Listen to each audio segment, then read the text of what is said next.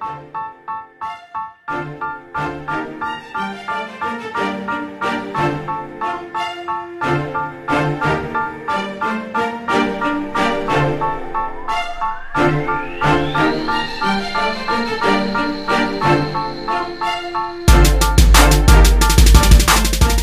is up, Loud Crowd, and welcome everyone to the Loud Crowd podcast.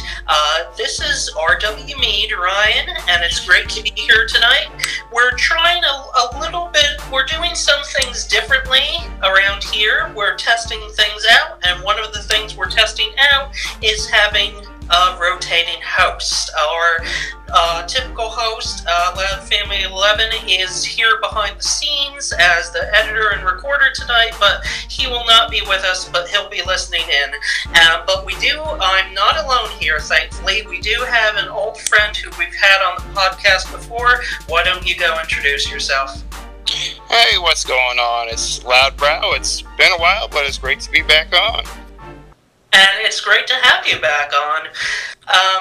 So let's get right into things. We are going to make it short and sweet, but hopefully still very fun to listen to, as we are going to discuss the episodes of The Loud House and The Casa Grandes that aired last Saturday, and we are going to start with the episode of The Loud House called Can't Hardly Wait.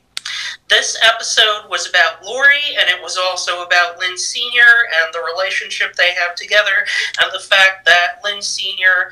is, a little teary-eyed, a little misty, because he knows that his daughter's growing up and moving away for college, and he realizes that since he after Lori gets a college catalog for her college, the Fairway Academy, and she says she needs $200 for textbooks, she starts thinking about how she's going to have to pay for that.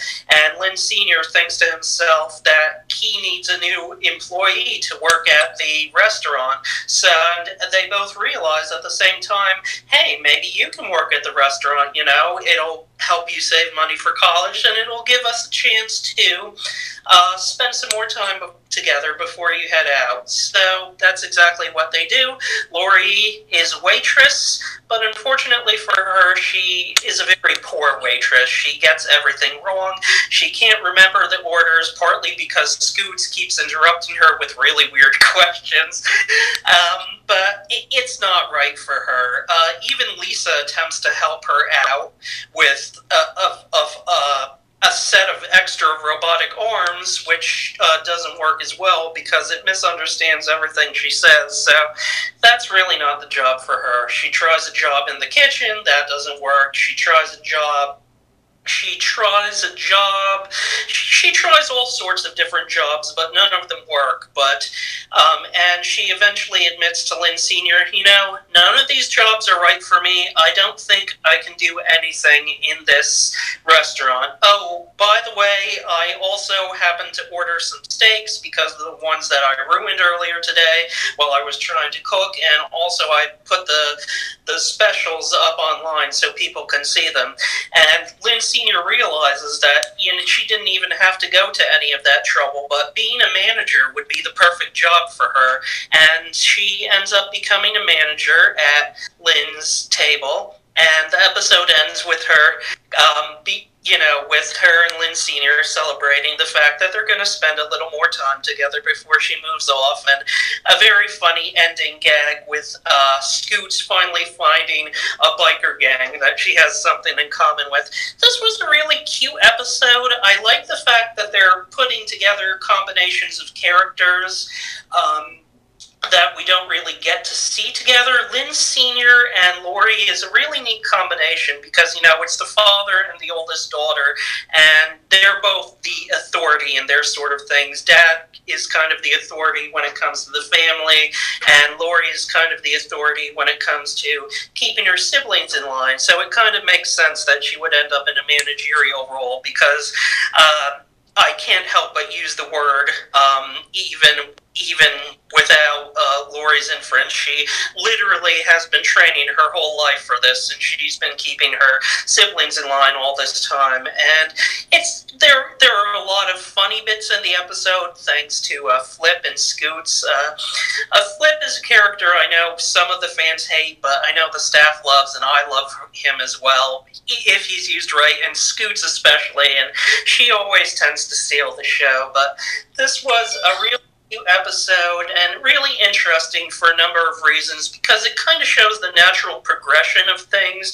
The Loud House is a show that you can watch any episode in any order, but we're kind of seeing a progression of things as the characters sort of grow and prepare for the inevitable that may eventually come. Perhaps not really, since the characters don't really age, since they're cartoons, but the inference is there. Someday Lori will have to move out if she was a real person, and someday she'll be gone, and Lynn Sr. will miss her. So it's kind of cute to see them finding something that they can do together, and it's something they can do together to have this time while it still lasts. And I also thought it was very cute that Lori seems to be picking up some of her father's little mannerisms. Like when he's cooking, he always sings rhyming songs to himself, like, I'm chopping up the onions, do-do-do. And Lori was doing the same thing.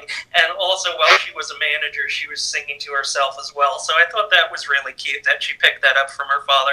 What did you think about this episode, Jason?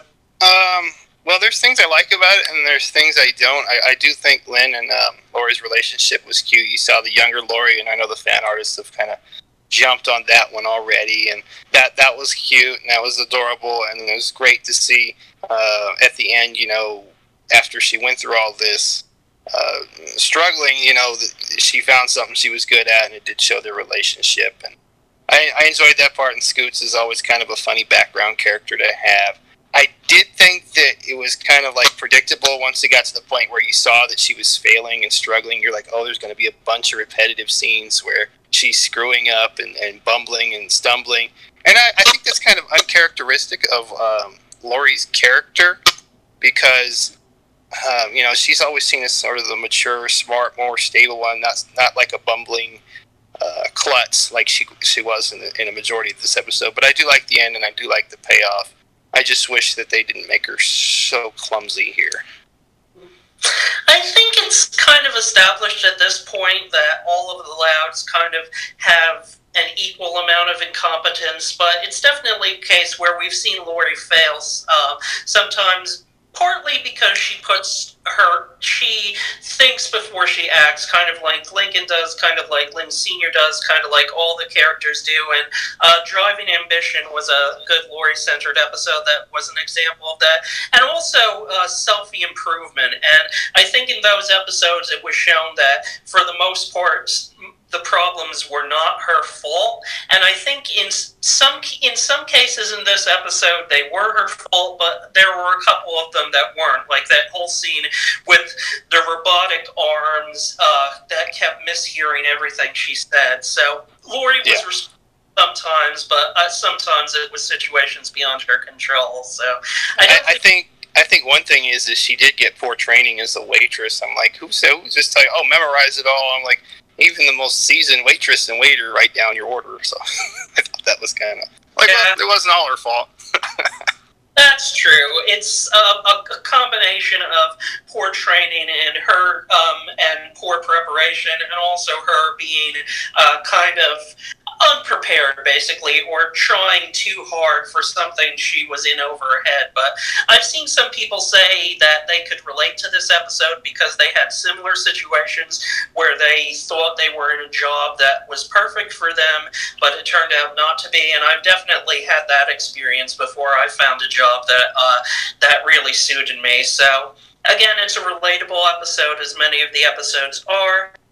And one other bit that I wanted to comment on quickly before we move on to their next episode is that the storyboard artist, Sarah Johnson, mentioned on Twitter that she actually put in the little gag where Lisa falls over and we see her glasses splattered with ketchup as she was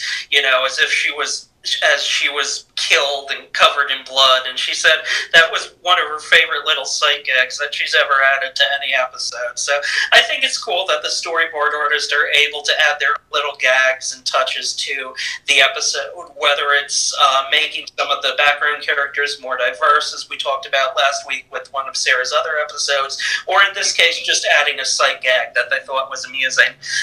But now it's time to move on to the other episode of The Loud House this was paired with, which is called A Mud Above. And this was about Lana and Charles, and it's definitely nice to see an episode featuring one of the pets, because out of all the characters in the Loud House Ensemble cast, I feel like the pets are the ones that get the least attention. But we have an episode with Charles here, and we're going to have an episode focusing on all the pets with Walt as the focus next week. But going on to this episode, Lana and Charles are playing in the mud in the park, being their usual dirty selves, when this snobby girl comes over with her a little prize show Maltese named Victoire. There's a funny joke in the episode that Lana can't even pronounce his name. She's always like, we're going to show that Victoire, or that Vic whoever he is. I just thought that was a funny touch. But Lana learns that Victoire has won 3 dog shows and is planning to go for a 4th. And, Lana just basically gets offended by being insulted like this, and she basically, says, I'm going to show you, I'm going to win that dog show. But of course, it's something that's easier said than done, because Lana and Charles are kind of incompetent. Charles just wants to sniff himself and play around with the butterfly. That was one of the more amusing running gags in the first part. He kept playing with a butterfly rather than doing the dog show things he was supposed to. But eventually Lola comes along, and she basically says, if you fix the engine in my little princess car, I'm going to train Charles to be a real show dog. And that's exactly what happens. Charles ends up this really snobby dog. He doesn't want to shake hands or high-five Lana. He just wants to go out there and be a show dog. And Lana is impressed by how much he's changed, but she's also disappointed, because obviously it's not the Charles she knows and loves. And it turns out that there's a tie in the dog show between Victoire and Charles, and they have to do one last walk for the judges to determine who is the winner. And as Lana is backstage telling Charles that about this, Charles is just very aloof and ready to win no matter what. And Lana says, she's really sad. Where's the Charles that I used to know? I know you're not the sort of person who hugs anymore, but I really need it, because I'm feeling really depressed right now. And Charles ends up hugging Lana. It turns out she has a dirty tennis ball that they were playing with in the park under her hat, and he immediately goes for this, and he's back to the old messy Charles. The old... So Lana decides to quit the dog show and, just back to her old life. And the next day, she's playing in the park with Charles again, and the snobby girl comes up, she's like, oh, if it isn't Lana Loud and her grody dog, Charles. And she's just like, that's the way the episode ends. I thought this was a very cute episode because of the focus on the Charles and Lana. As I said, they're both very cute characters. It's cute to see Lana is perhaps much more of a dog than most actual dogs are. It reminds me of something the staff of The Simpsons like to say about writing for Homer's personality. Homer has a dog would. The only difference is that Homer can talk. And I think that's definitely the case with Lana and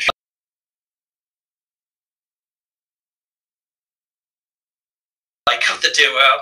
But it was a cute episode. Some people said that it reminded them a bit of Toby and Tiara's because of the fact that it involved a pageant and Lola and Lana were the main characters, and I can see that, but I think there were enough differences in this episode to set it apart a little bit and make it its own interesting story itself. And one little Easter egg / inside joke I want to point out before I turn it over to you is Jordan Koch, who storyboarded this episode, pointed out that when Lana's watching the video of last year's dog show, there's a dog in the class who does a somersault and then plays a harp. He's black and white. He's modeled after Boy Jordan's own dog, who is named Lincoln. Despite what you may think about the name, he is not named after lab.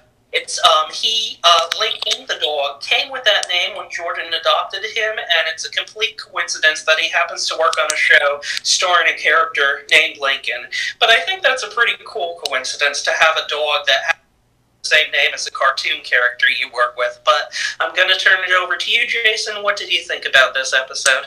I really enjoyed this episode. It's one of my 2 favorite of season 4, this and Tales of Woe.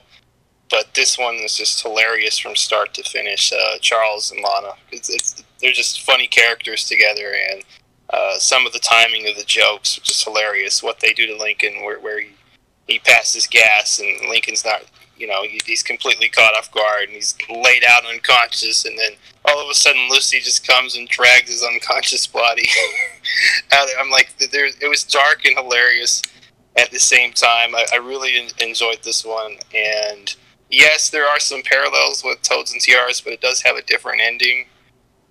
If you remember in that, Lana won, but in this one, she was like, not worried about winning. She was just more worried about her friendship with Charles, and it's a hilarious episode. And I think that I'm really starting to become biased towards all the episodes with the twins the last 2 seasons because I've loved every one of them. Yeah, I love Lola and Lana. They're very funny. Both of these episodes definitely have a similar moral. Like, it's better to be yourself than try to be what someone else tries to make you to be. But as you said, it's kind of told in a different way that makes both of the episodes definitely enjoyable in their own way. And with that out of the way, we are going to go over to the Casagrandes, and we are going to talk about the episode that aired last week, which is Croaked. And this is a very interesting episode because it's been one of the ones that they've been talking a lot and a lot of promotion and stuff, because it's one of the episodes they're most proud of, and I can definitely see why after watching it. Nickelodeon, before this aired on TV, Nickelodeon also had a 24-hour live stream of the episode on YouTube, and then they put it up for YouTube for watching, which it's still able to be seen, and it's gotten like over 1 million hits and things, and I'm really proud of how the show is doing. The Casagrandes is consistently the number 2 highest rated show, kid show on cable after The Loud House itself, and Lalo Alcaraz, who wrote this episode, tweeted that he was very proud that this episode has gotten like 1 million hit or more hits on YouTube, and also that they were celebrating the success of the Casagrandes at Nick Animation with a party today. So I'm really glad to hear that. But going into this episode, Adelaide, who is Sid's younger sister, is very concerned about the fact that her pet frog, Froggy, died, and the Casagrande family, with Rosa main front and center, are preparing for Dia de los Muertos, the Day of the Dead, and they explain to Rosa explains to Ronnie Ann and Sid, this is a day where we celebrate the spirits of their ancestors and prepare for them to visit us once more. And so Ronnie Ann and Sid like that idea, but they don't get the full details about what Dia de los Muertos is supposed to be, and they just explain this to Adelaide. And Adelaide's so young, she thinks that Froggy will actually come back from the dead and visit her physically. So so not to get her feelings hurt, they decide to borrow a frog from the pet store and pretend that it's Froggy, come back from the dead for a few hours to play with her old friend Adelaide, and they do everything that they used to like to do together. And once that's done, Ronnie Ann and Sid are relieved that they were able to make Adelaide happy again. But then later that day, Adelaide starts putting out more photographs of all of these people that she used to know, and also randomly Abraham Lincoln, because I guess, she's at the age where she's like, I get to meet all my old relatives. They're coming back from the dead. And I guess she's like, I can meet all my favorite dead celebrities as well. That's really neat. I just thought it was funny, how it's actually how a child would think. But so they have to dress up as all of these different people, and Carlos gets involved because, he loves historical figures, so he jumps at the chance to pretend to be Abraham Lincoln, but eventually it all goes wrong because he ends up, Adelaide starts up, uses one of her ancestors' favorite perfumes, and Carlos starts sneezing, and their costumes fall off, and Adelaide is really disappointed because she realizes the whole thing was fake, and eventually Rosa explains to her the true meaning of Dia de los Muertos, which is to say that, your ancestors are not coming back physically. We're celebrating the return of their spirits, and the memories that you had with them will always live on in your heart. And Adelaide truly understands what the meaning of the holiday is supposed to be. I thought that this was a very cute episode and a very funny episode, which is a very difficult balance to do when you're discussing a topic as death. I remember a number of years ago there was an interview where they said death was perhaps one of the topics that was perhaps too controversial, that the Loud House would never touch because of that, but it's surprising that they touched on it in such a way that the target audience is able to understand it. I think the fact that even though there are some human characters involved, the fact that they made a frog, the focus is kind of interesting because, it's the sort of thing that a child would lose probably before they lost a loved one, but they would be just as heartbroken. And it's very interesting because Lalo not only wrote this episode, but he's also the cultural consultant for the show, which means that he has to look at all the scripts and make sure the references to Mexican culture are appropriate and not too offensive or stereotypical. And he also served a similar role on the movie Coco, which was, of course, also about Dia de los Muertos. So it's very interesting. He talked about the fact that he basically, as he put it, he had to check his own episode to make sure it was culturally accurate and got across what the meaning of Dia de los Muertos is supposed to be as accurate as you can be in a silly cartoon that's about a dead frog. And I think he did a very good job.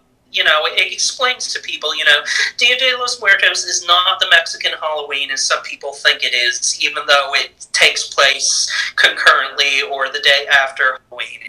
It's something different entirely. And I think it's really cool to see that all of these famous Mexican entertainers are accepting the fact that this part of their culture and heritage is being brought to a larger audience, and they say, it's not culturally offensive if you yourself choose to celebrate it. Jorge Gutierrez, the director of another animated film about Dia de los Muertos, Book of Life, said on Twitter yesterday, Dia de los Muertos is for everyone everywhere.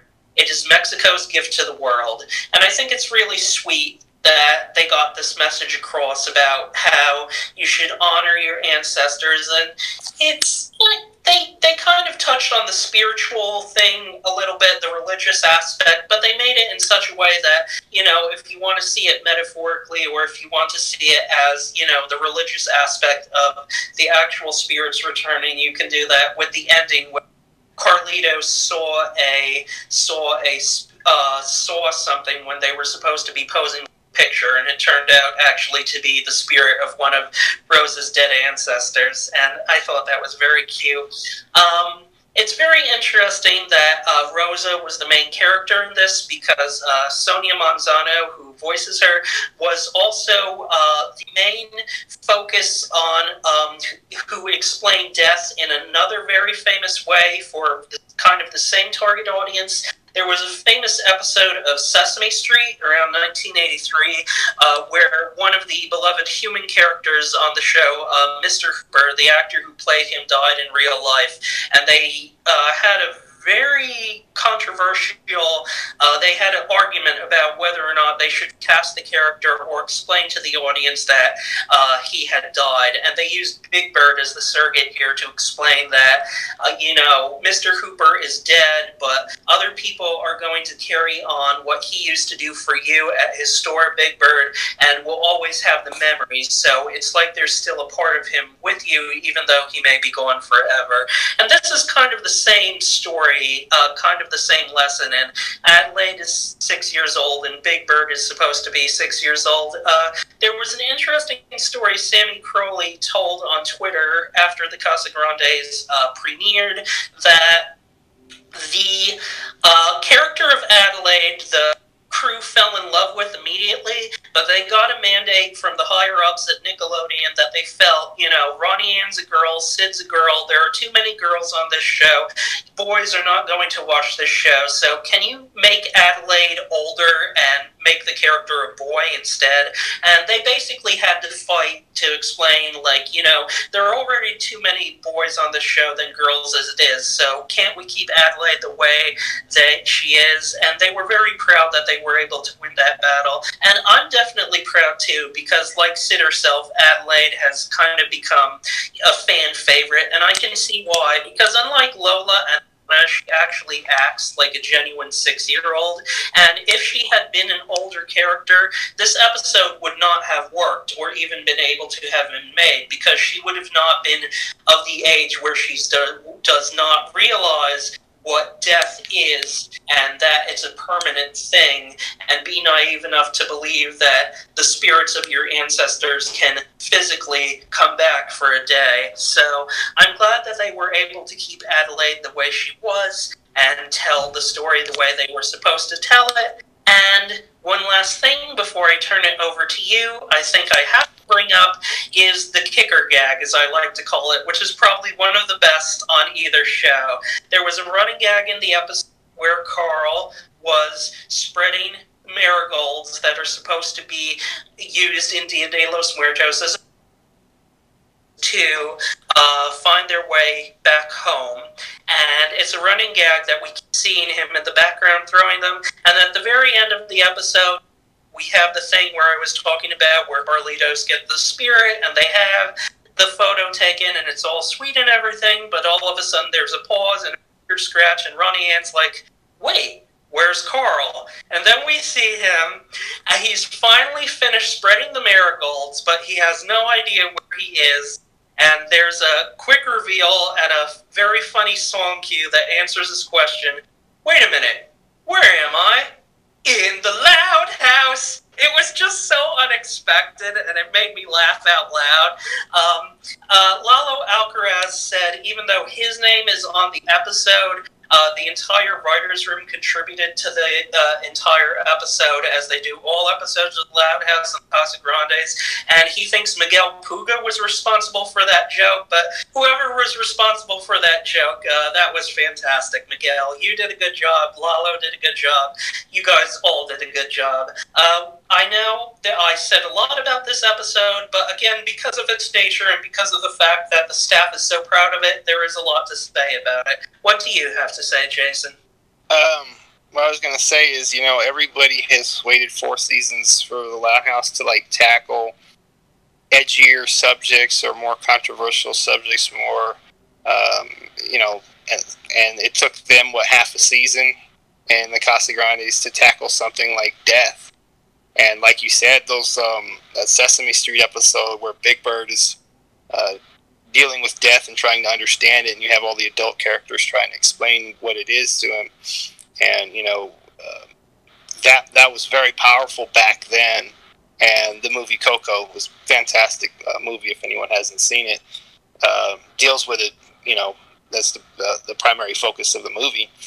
And so you get this episode here that really deals with it in such, like a cute way. It's not it's not overly dark, but it does bring up a serious subject, and it does it in a funny manner and in a dignified manner, in the way like kids will understand it, but not to where it's dumbed down or anything. It's done respectfully, and it really is, out of all the episodes so far, ain't too many of them, but it's the best episode of the series, in my opinion, so far, because it pushed an envelope that even in 4 seasons the Loud House has been unwilling to push for whatever reason.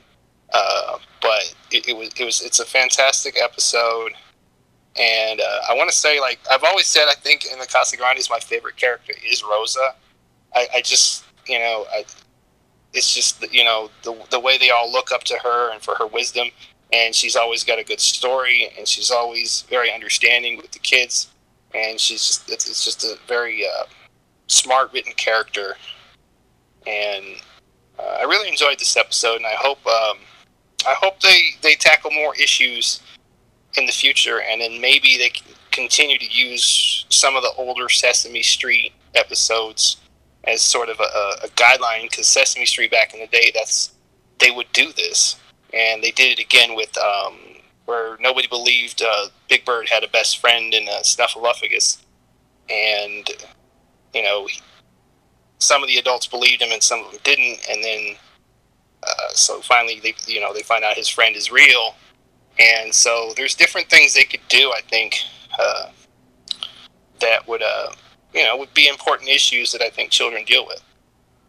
Yes, I agree. I love that they're kind of the same target audience between the Casagrandes and Sesame Street, because we have, Sonia Manzano, this famous Latina actress who was for many years the only prominent Latina actress on television, let alone children's television. And when you listen to her in interviews talking about both Sesame Street and the Casagrandes, she says, she's very proud of what she does, and she commented that since she's Puerto Rican, she didn't know what Dia de los Muertos was before she read the script for this episode, and she was able to learn what it was, and she was proud of how they were able to do it in a dignified way, but one that was also simple for kids to understand. So I think it's really interesting that we have this connection between the generations and bringing the culture of the culture of the people of Mexico and the culture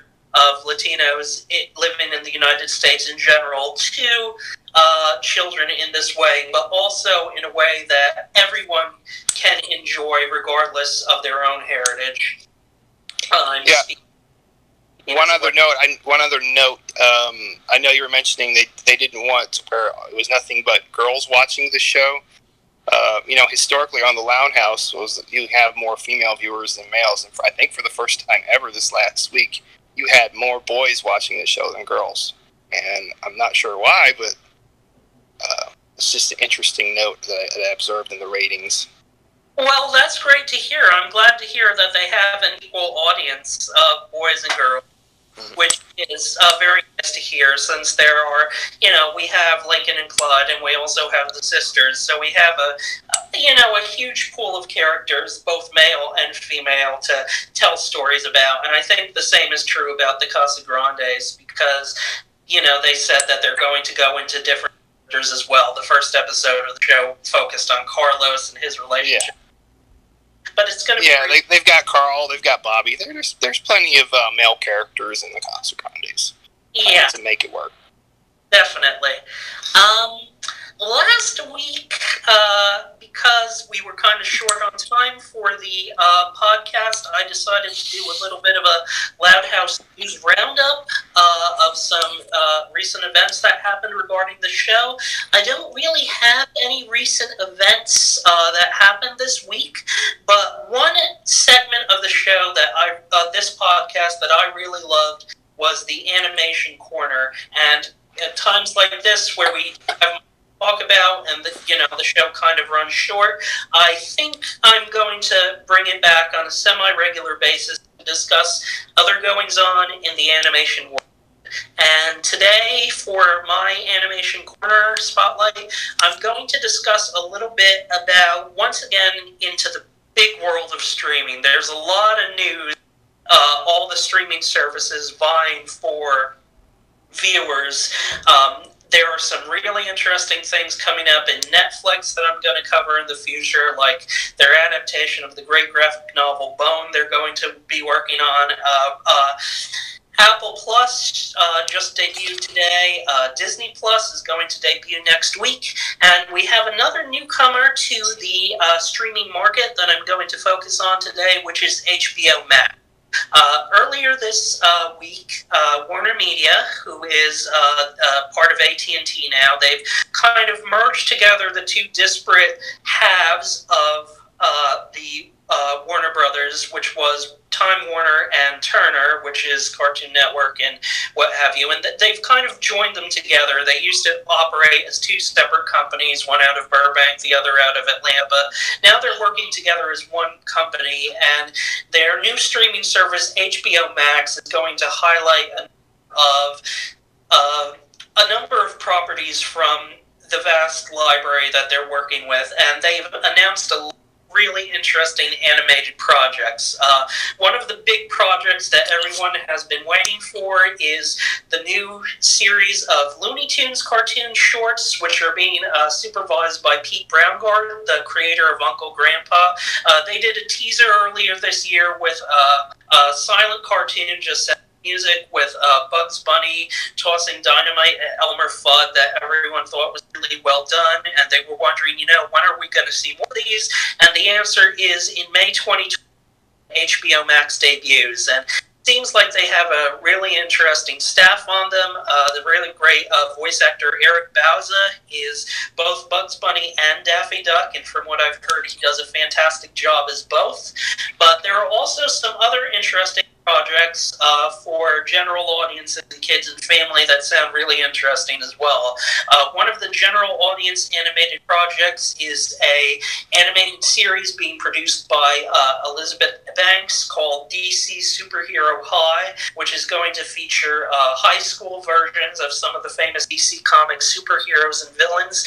And there were also two other shows that were announced that sound interesting, one of which nobody was expecting, which came out of left field, is a new show called Jellystone that's going to be showrun by C.H. Greenblatt, the creator of Chowder and Harvey Beaks. And this is going to feature a goofy ensemble cast of all classic Hanna-Barbera characters, Huckleberry Hound, Yogi Bear, Snagglepuss, Pixie and Dixie. There's a lot of characters from the Hanna-Barbera universe, and Greenblatt himself said there's much more than the ones that were initially announced. And I think it's really cool to kind of have like an ensemble cast of these classic cartoon characters that we haven't seen in a while, and put them in the hands of someone as quirky and beloved in the animation community as C.H. Greenblatt, whose two shows, Harvey Beaks and Chowder, were both mistreated by Nickelodeon and Cartoon Network, which he himself is kind of depressed about and is still kind of getting over. He's getting over. He likes the fact that people, are finally accepting his shows for what they are. He was very tickled by the fact that Lil Nas X did an entire song called Panini, which was about the character from Chowder, who is voiced by Lenny Loud herself, Liliana Mumi, of course. But it's very interesting to see someone, not only Pete Brownguard with the Looney Tunes characters, but taking C.H. Greenblatt with the Hanna-Barbera characters and just letting them run wild with them. It'll be interesting to see the result. And the other show, which is in the early stages of development, is a live-action animated hybrid, which is being developed by the writer of the Lego Movie and produced by Robert Zemeckis, the famous director who did Back to the Future, Who Framed Roger Rabbit, all those great films, called Tuned In.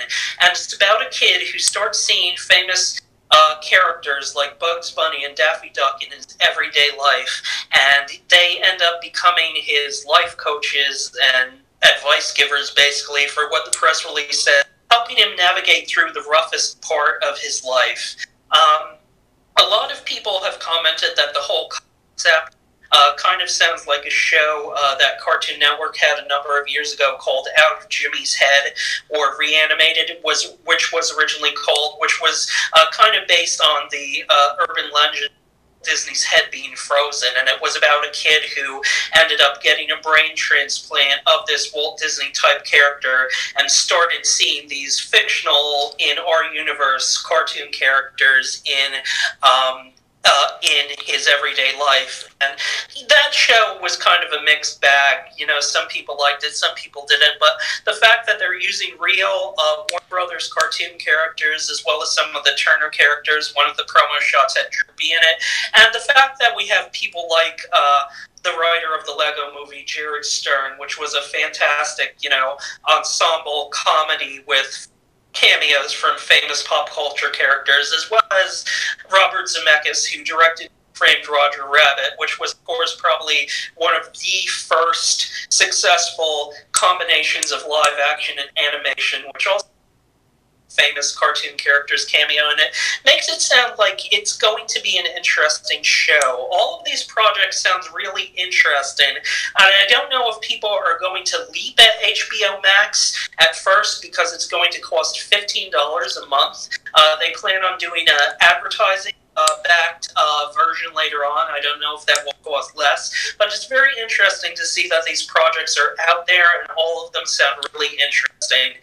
Do you have anything to share both on this subject and, well, first on all of these new shows for HBO Max, and is there anything you'd like to share?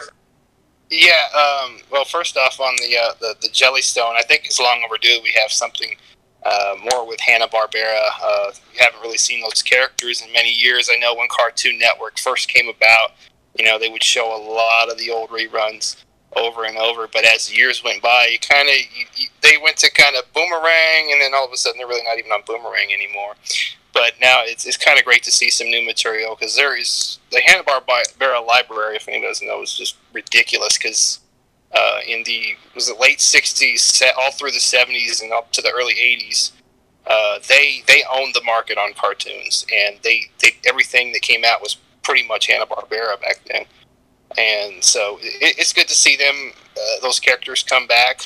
One thing, when you mentioned Bugs Bunny guiding a child through life, I was thinking of Cartoon All-Stars to the Rescue, that special that came out. It was like 1990, and they were helping. It was all animated, but they were helping this kid who had a drug problem, and Bugs Bunny's lecturing him and giving him advice, along with many other cartoon characters, Alf and Huey, Dewey, and Louie, and Garfield and a few others. And so that was the first thing that I thought of when you mentioned that. I was thinking the same thing. Yeah, and so, I mean, with all these different streaming services, I think you're just going to see competition is a good thing, and I think you're going to see a lot of ideas that will get greenlit that necessarily don't make it on cable, because the show that I'm going to talk about, when it came out, it was buried on cable. But you're going to see a lot of new ideas, creative things. People are going to try things, and some of these newer streaming services they're probably going to take chances on stuff that, say, Nickelodeon or Disney XD or Cartoon Network may not take a chance on. But the show that I want to talk about, it's old school, and I was watching it while we kind of had that long hiatus where there was no Loud House and no Casagrandes and really nothing else new on. But I went back and I watched the entire series of Chalk Zone. And I didn't even know the show when it came out. Because really, it was literally buried on Nickelodeon's schedule. And if you look at it, like the first episode, I think came out in 1998, wasn't aired until like 2000. They air it for a season or two, and then skip another year and air another season, and then like 2008 is like season 4. So they buried the show, and they never really gave it a chance. And it's a really good show if anyone hasn't watched it. It's about Rudy and his friend Penny and his imaginary creation Snap, where he basically has this magic chalk and he draws it on a board or wherever, and he goes into this other world, and it's like there's these other dimensions and all these creations, and it's all his work, and he's got to go in there, and every time he creates something, there's a consequence. And so when he does something, there's another problem, and there's another problem. He's always trying to fix things. And if you look at it, just the different characters and all the creative and weird, strange things that are going on, and you look at some of the cartoons that came out in the last 10 years, Rick and Morty, for example, and things like that, some of even the more adult-oriented cartoons. I think this show influenced a lot of different things over the years, just going back and looking at it. And it has a lot of old 80s references and stuff, too, which I'm a sucker for. Yes, I'm familiar with Chalk Zone. I used to watch it when it was on. I'm going to have to go back and watch it myself because I do remember it being a pretty entertaining show. And there's a lot to like and a lot of very famous voice actors and voices for it. And a lot of interesting people worked on the show. I've talked a bit before about I consider her one of my friends in the animation business, Aliki Theophilopoulos. She went on to write for Phineas and Ferb, and she's working on a show that I discussed on my very first episode, Harvey Girls Forever, whose third season is coming to Netflix next week, the same day as Disney Plus, coincidentally. Chalk Zone was the very first show Aliki ever worked on.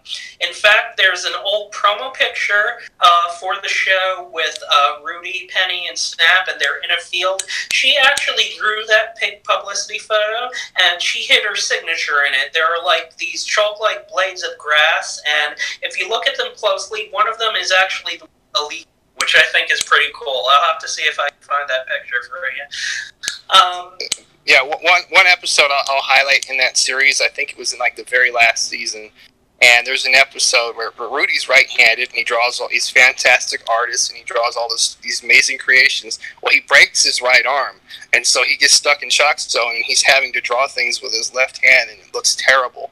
And he's trying to find his way out of there because there's people after him in this episode. And so I thought, like, wow, that's just a clever plot for just an early morning cartoon. Definitely. Well, that's all for this week. Thank you so much for joining us, and I'd like to thank Loud Family 11 for allowing me to take over the reins for a night and basically running the whole show behind the scenes. I'm going to tell folks where we can find me, but Jason, could you tell us where you're out and about on social media and what have you? Yeah, right now I'm still on Twitter and Instagram a lot. My Twitter is Jason H. Brow, and my Instagram is LoudBrow. So if you're on either or, I'm around on there. And I haven't been on YouTube in a while. I haven't made a lot of YouTube videos, but I have JB's Variety channel, and I have Funko Jason, which is my Funko Pop channel. And that's pretty much it. Yes, definitely check him out because he does some fantastic art and things like that. You can find me on Twitter at RWMead. I'm on Instagram where I occasionally post some art of my own at Ryan W. Mead, and I also run a second Twitter account which is devoted solely to the Loud House and the Casa Grandes, which is at Loud Ramblings, which is a combination of show news and the occasional role-play joke done in character as one of the Louds or the Casa Grandes. If you have an amusing question for any of the characters from those universes, go ahead and ask them, and you'll usually receive a funny reply with, me helping them write it, if you know what I mean. But thanks so much for listening. You can listen to us in all the usual places like iTunes and SoundCloud and YouTube, and you can follow us on Twitter at Loud Podcast. And I think that's all. I'm sure Loud Family 11 will tell me if I'm leaving anything out, but I don't think I am. But until next time, everyone, thanks so much for listening, and remember to stay loud. Have a great night, everyone.